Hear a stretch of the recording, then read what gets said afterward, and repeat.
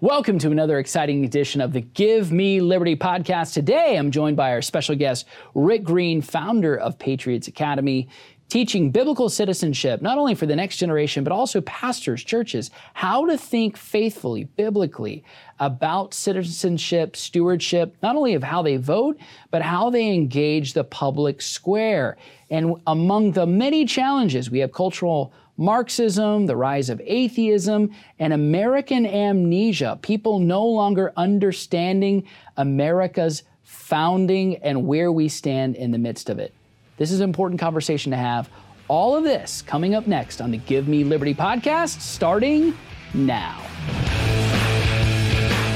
Welcome back to the Give Me Liberty podcast. And guess what? I have a special guest. His name is Rick Green. Many of you know him as the founder of Patriots Academy. He's joining me now from Austin, Texas. Hey, Rick, great to see you. Man, it's good to be on. We've been batting this around for a while. I'm glad we finally get to do something like this together. Excited about it. Yeah, me too. Me too. We've been talking off and on for I know more than a year. It could almost be 2 years.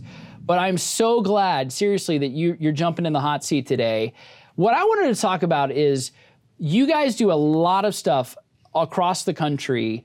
You're in many churches, and you're not just discipling young people. In many ways, your resources are also discipling pastors on how to think biblically about citizenship, especially in America. I think right out of the bat, the first thing is, why is this so important that pastors have not only a biblical understanding, but a historic understanding of why the United States is unique and why they should be involved? Yeah, I think the big lie that has seeped into the entire church is the whole idea that you can compartmentalize God, that there are certain areas of our life that the pastor should not touch, that the pastor should not speak to on Sunday morning, and that somehow the Bible doesn't apply.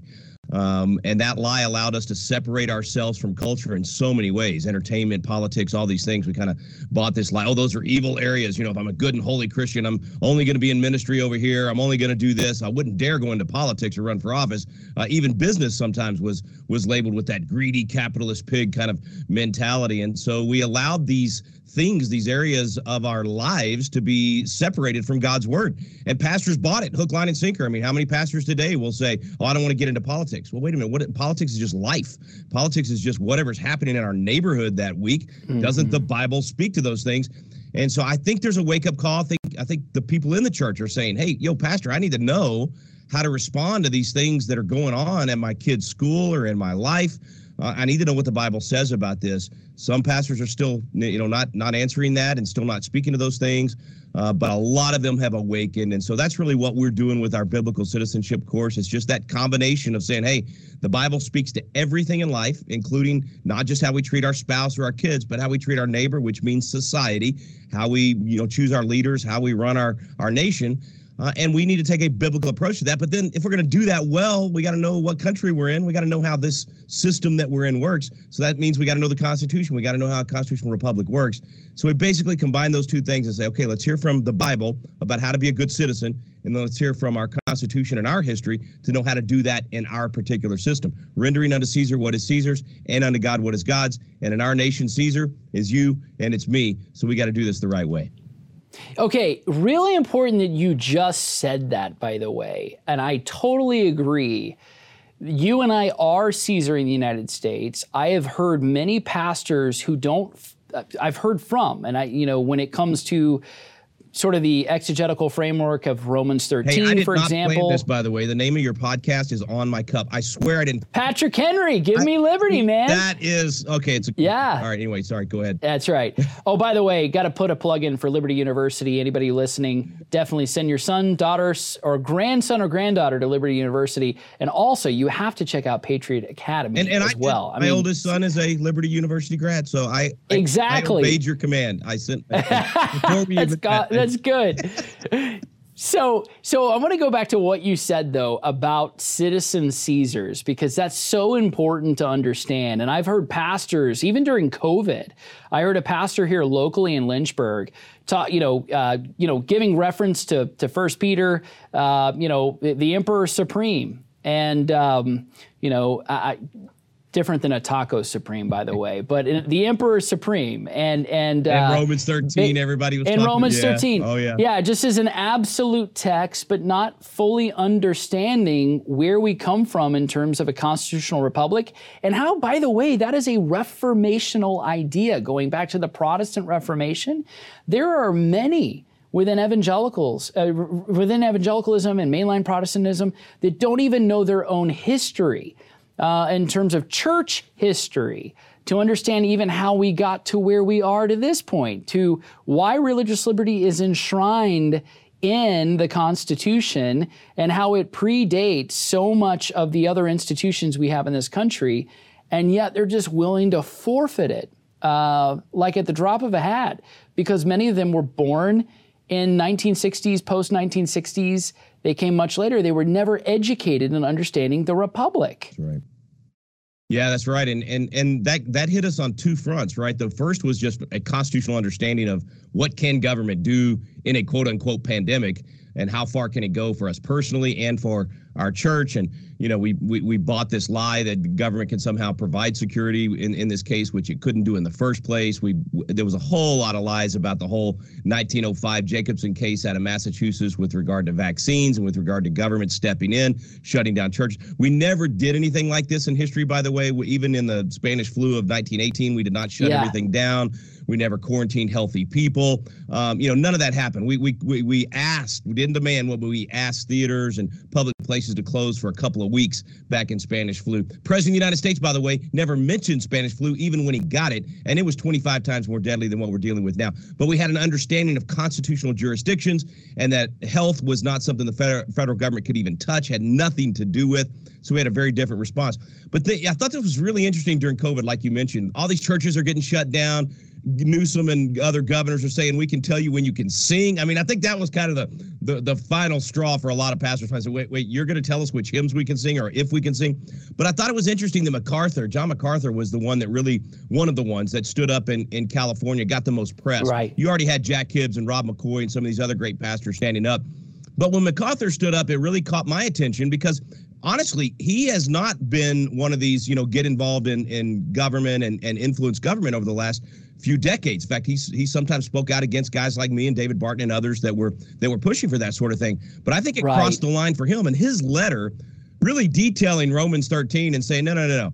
First of all, we're supposed to obey government when it's doing good. And secondly, we are the government. And so if we're just bowing to these out of control, tyrannical governors telling us we can't follow God's word and meeting together and having fellowship, and we're not influencing that government and being that government for good, then we're disobeying the Bible. So that was really, I think that was a clarion call, and a lot of other pastors finally got on board. I mean, it was, I think, a test, man. I think it was separating the wheat from the chaff. I think any pastor, any church that has bowed and cowed for 2 years or bowed and cowed for a year. Listen, if you closed for a couple of weeks because you were worried you were actually spreading it at your church and all that, and you wanted to make sure you knew what you were dealing with, I can forgive that. That makes sense. I did that with my own family. We came off the road. We said, hey, we're going to check this out. We got an elderly, 88-year-old grandmother and a daughter-in-law with an autoimmune thing. So we wanted to make sure I wasn't bringing something home to them.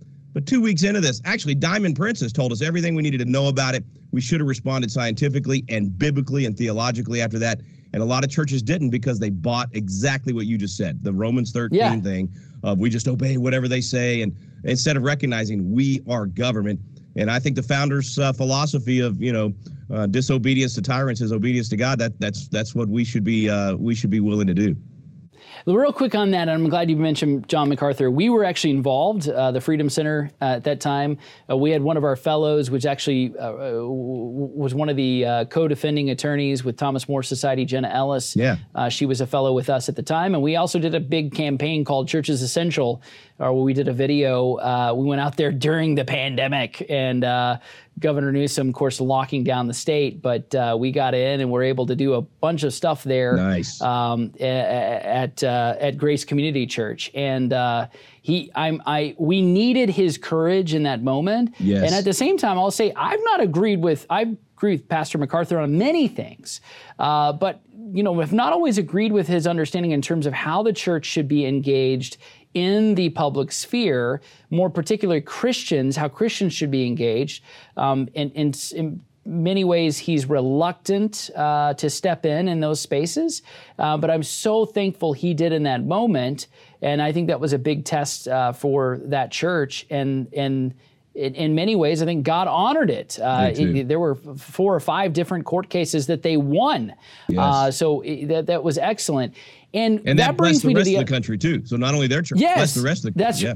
That's exactly right. And I think it also challenged many other pastors to think more critically. Right. You know, it's interesting, Rick, when you look at church history, there are theological crises that come upon the church. I think during the era of Constantine, Arianism, divinity of Christ, was called into question, and the church had to come together and deal with that, in terms of all the different leaders, presbyters, bishops, and so on and so forth convene, at the Council of Nicaea, and we had to figure this thing out. Yeah.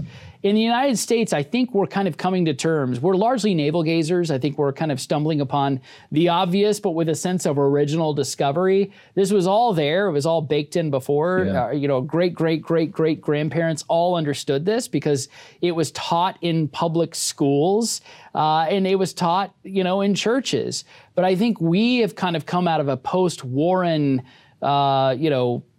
era of the 1950s and 1960s in terms of how we understand separation of church and state and these false dichotomies of, in many ways, we have a falsification of the kingdom of God, kingdom of man, and where the church should be involved in earthly disputes, where we've often relegated the church to, no, it's otherworld, it should be heavenly minded, but of no earthly good, right? And it's like, no, that's not the reality at all. So Patriots Academy, you guys are big on biblical citizenship and giving young people a model, but also pastors a model for how they should disciple their people. Walk us through a few of those things.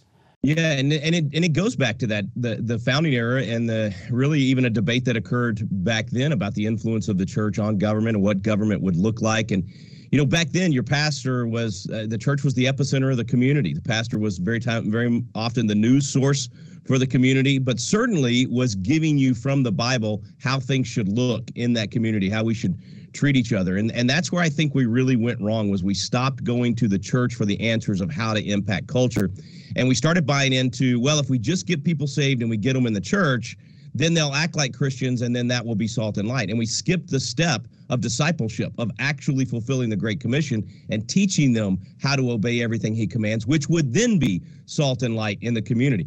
And so we left out all of these things about how education should work, how our laws should work, what should our criminal laws look like, what things should be punished and shouldn't be punished, all of those things that were biblically influenced in the founding of the era, but then we lost that in the last 50 years. So at Patriot Academy, what we try to do is say, let's just go back to the beginning. What should our society look like, and where do we learn that from? We learn it from history, what works and what doesn't work. We learn it from the Bible with specific instructions on things, and then we learn it from our Constitution itself and our laws. And we try to combine all those things, but really in a 30,000 feet view, because most people are not going to come sit through a 3-year class, right? They're going to come sit for about 8 weeks.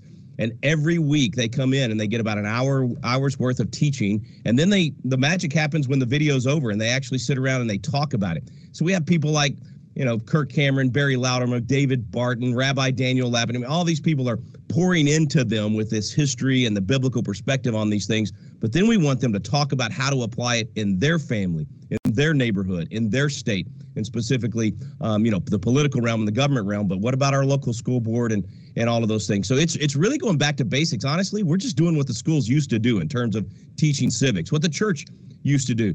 And I'm hoping, and I'm seeing this. We've got 14,000 Constitution coaches now all over the country. So these classes are happening in churches and living rooms all over the place. And we're seeing it. We hear it every day, the testimonials of people that say, every week I come and I get hope because I realize I'm not alone.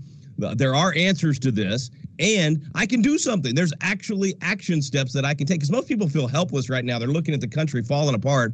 The culture is literally crumbling before their eyes. They're going, what can I do? And we're saying, hey, this is Nehemiah. You got to pick up the rocks. You got to rebuild right by your home. You got to look for ways to do this in your community. And we come alongside them and train them on how to do that. And the good news is people are awakening. They realize, this is happening because the church checked out for 50 years and we weren't salt and light. We let the we let the meat spoil. We lost our flavor. We lost our ability to preserve, our ability to bring out the best in the culture.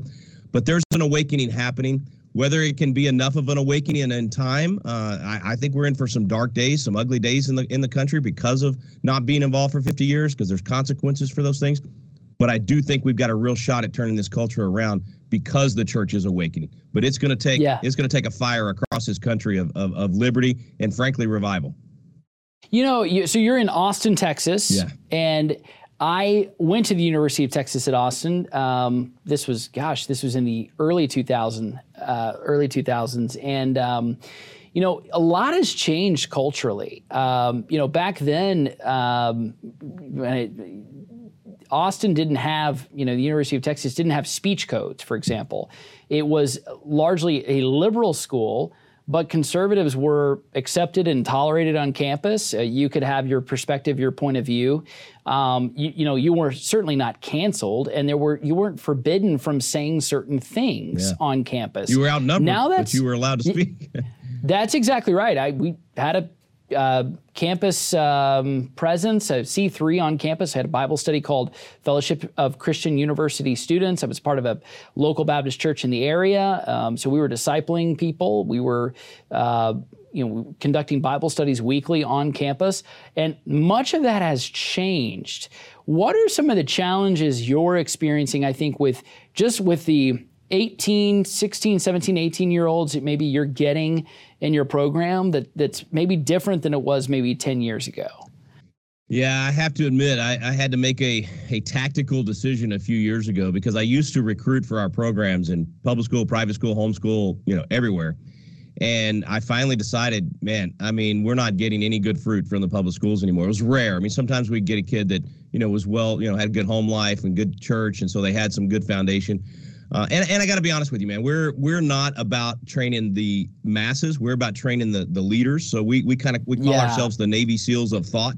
So we're teaching the tip of the spear, the leaders of the next generation. So we want the cream of the crop, teach them, and then they go out and win their generation. And I'm really careful about not training the enemy. And what I mean by that is that we teach really good tactics and strategies. We train these kids in leadership skills, communication skills. A lot of our graduates are now in public office across the country. And I noticed when they came in at 16 or 17, they were still at that point sometimes where they were just kind of living off of what mom and dad believed, and they're trying to figure out what do they believe. And I wanted to make sure we had students with at least a foundation of a belief in God, a belief in American, greatness and values, and then build from there. So we got really selective, and I stopped recruiting from public schools because I just wasn't getting good fruit. So now I only recruit from private schools and homeschools. We still get some students. We don't deny them. If somebody finds out about us through their church and they go to public school, great, and they're grounded, we want them. Come on to Patriot Academy. But that was really because of exactly what you're saying. It became, I'm a public school grad. I did homeschool as a kid. And then private school a couple years, but I graduated from a public school, and it was so different then than it is now. And now cultural Marxism has taken over the education system. And so for me, it became, what changed was I had to narrow what we were after and what we were recruiting and then training and equipping. And I don't want to give up. We train people on how to run for school board and go influence the schools and do our best in that area. But man, I'm telling you, it's if you keep your kids in public schools at this point, you're playing Russian roulette, because they are taken by the left. It's tough to find a school that still teaches a love of America. Most of them have been completely overtaken by the cultural Marxists. Yeah, and it's not a matter of if, but just a matter of when. It's like putting something in an oven. If you put it in an oven, you're going to face the heat, and it's a matter of how long you're going to die in that environment. And I would just say I've got 3 kids myself, and the reality is free education is not worth the spiritual death that they could undergo, and that is too high a price for a parent, and I'm not willing to pay that. I feel like I danced your question, though. To answer your question more specifically, I think we had to really start going to the heart of worldview issues, and especially on the gender issues and all these things where even kids in the church have bought a lot of these lies in the culture. Yes. And we didn't used to spend time on that. We assumed most of them had a grounding in that. Now we spend several sessions or speakers on those issues to get to the heart of it and give them the other side and give them the truth and do it in a way where they're willing to listen. We had to even change our tactics on that. So I think that's probably more what you were asking, was how that has changed with those kids. And it has, man. It's a challenge. I mean, we still, we even do, I'll give an economic example, minimum wage. We do this thing called a minimum wage game. And most of the kids today come in believing that a minimum wage is good, that it helps those that are at the, bottom level of the economic scale, and they need it, and yada, yada. By the time we finish that 2-hour minimum wage game where they've engaged in this really fun thing that we do, 95% are going, wow, minimum wage is really bad. That's hurting everybody. So we have to be really creative to come up with ways to kind of shock them out of a lot of these lies that they've been taught. Now, that's an economic issue. There's all the other issues. Yeah. We only have them for a week, so there's only so much we can do. Then we need to send them to Liberty so they get a full 4 years of truth. But I mean, it has definitely changed, and you see it. I mean, I watch them on social media, and we've got real challenges ahead. And people in the church need to stop thinking, oh, our kids aren't affected by all this stuff. Your kids are very affected by all this stuff, and they need good training and good grounding. And I'll say this, and by the way, we're running out of time, but I'll just say this. I've talked to pastors about this, and they say, well, I don't want to say that, about the public school, because I got a really solid deacon who's also the principal or the superintendent in the local school district, and I'm like, well, God bless them. I understand, they've been around maybe they're a career person. They've been around for 20, 25 years, fine. But that doesn't mean send all your kids there. That's right. Because they don't own and operate and run that system. That system owns them. That's right. Their hands are tied, man. Their hands are tied. Yeah. I mean, that's like the first century. You could be a Christian and be in the emperor's army. I mean, there's a whole thing about that. In the New Testament letters and in Acts in particular, you see examples of that. But that doesn't mean all of a sudden that you've Christianized Rome. It doesn't work that way. And I think people are missing it. The other thing is, you point out cultural Marxism. I think more and more people are recognizing the total reality of what that means sexually, morally, in terms of logic and reasoning, and not just in terms of economic. I think the biggest challenge is, especially with the older generation, I think of those that are maybe the boomer generation and even older, when we're talking about cultural Marxism, we're not just talking about it in purely economic terms. We're talking about something far different and far greater, and it goes into the spiritual and moral framework of understanding things. And then the economic is just the tip of the iceberg. True. So you're right on, man. Yeah. And it's spiritual, it's physical, it's everything about their life that they want to take. I mean, they want to replace God with government and with this philosophy, and they want to divide us completely. You're 100% right. We always think of Marxism as just economics, and in truth, it is a religion. I mean, it's a religion that completely replaces everything that is American. And we used to, we would say this 20 years ago, and people would laugh at us and say you're blowing things out of proportion. They want your children. They are coming for your children, and now they're finally showing it. Just look at the drag queen, striptease stuff with kids in these places, and the things that they're doing. They want your children's heart and soul and mind. And unfortunately, they are winning in so many areas of the culture because we stayed out. Now, that doesn't mean they will win. We have more people with us that are on our side that want to reject these things, but this apathy and lackadaisical attitude has got to end, and the church specifically has got to stop being sheep and start being lions. Jesus was the lamb, but he was also the lion, and we got to start thinking more like that, being more like Daniels and Jaels and Shadrachs, and realize that even if we're marching off to captivity for 70 years, we still build our homes, we still influence the culture, we still plant our gardens. This idea you were talking about earlier, where people just kind of, oh, God's coming, Jesus is coming back, so we don't have to do anything. No man knows the day. I hope it's next week, but it could be another 5,000 years. We don't know. Right. So we need to do our job. Absolutely. And that doesn't make him any less faithful. That's and right. I think that's one of the things that we built. I think we've immanentized in many ways eschatology, more so than even Christ has, by trying to make predictions based on what the newspaper reads, either in the New York Times or the Washington Post or whatever, and you read it and you say, he's coming back now. I grew up in that. I've seen it, that we are living in the last times. We've been living in the last times for 2,000 years. but we've got to get busy. Rick Green, founder of Patriots Academy, teaching biblical citizenship to young people all across America, including pastors. Where can we find you? PatriotAcademy.com. All our programs are there for the youth, for our constitutional defense, our handgun defense course that includes the Constitution training, becoming a Constitution coach, biblical citizenship in your church. We're going to have just a lot of new things coming out, but it's all there at our website, PatriotAcademy.com. Excellent. Thank you so much for joining the Give Me Liberty podcast. And folks, stick around for final thoughts. Hey, thanks for joining the Give Me Liberty podcast. Wasn't Rick Green great? I think the challenges that we're seeing now more than ever is pointing to the fact that the church has been bereft of having a real discipleship tool for engaging the public arena. And oftentimes when we talk about discipleship, we were talking about spiritual discipleship, but we're not talking about the way of a man or the way of a woman, the way in which we think about vocational life as Christians. How shall we then live is such an important question, the question that Francis Schaeffer had often raised. What do we do in light of what the scriptures teach?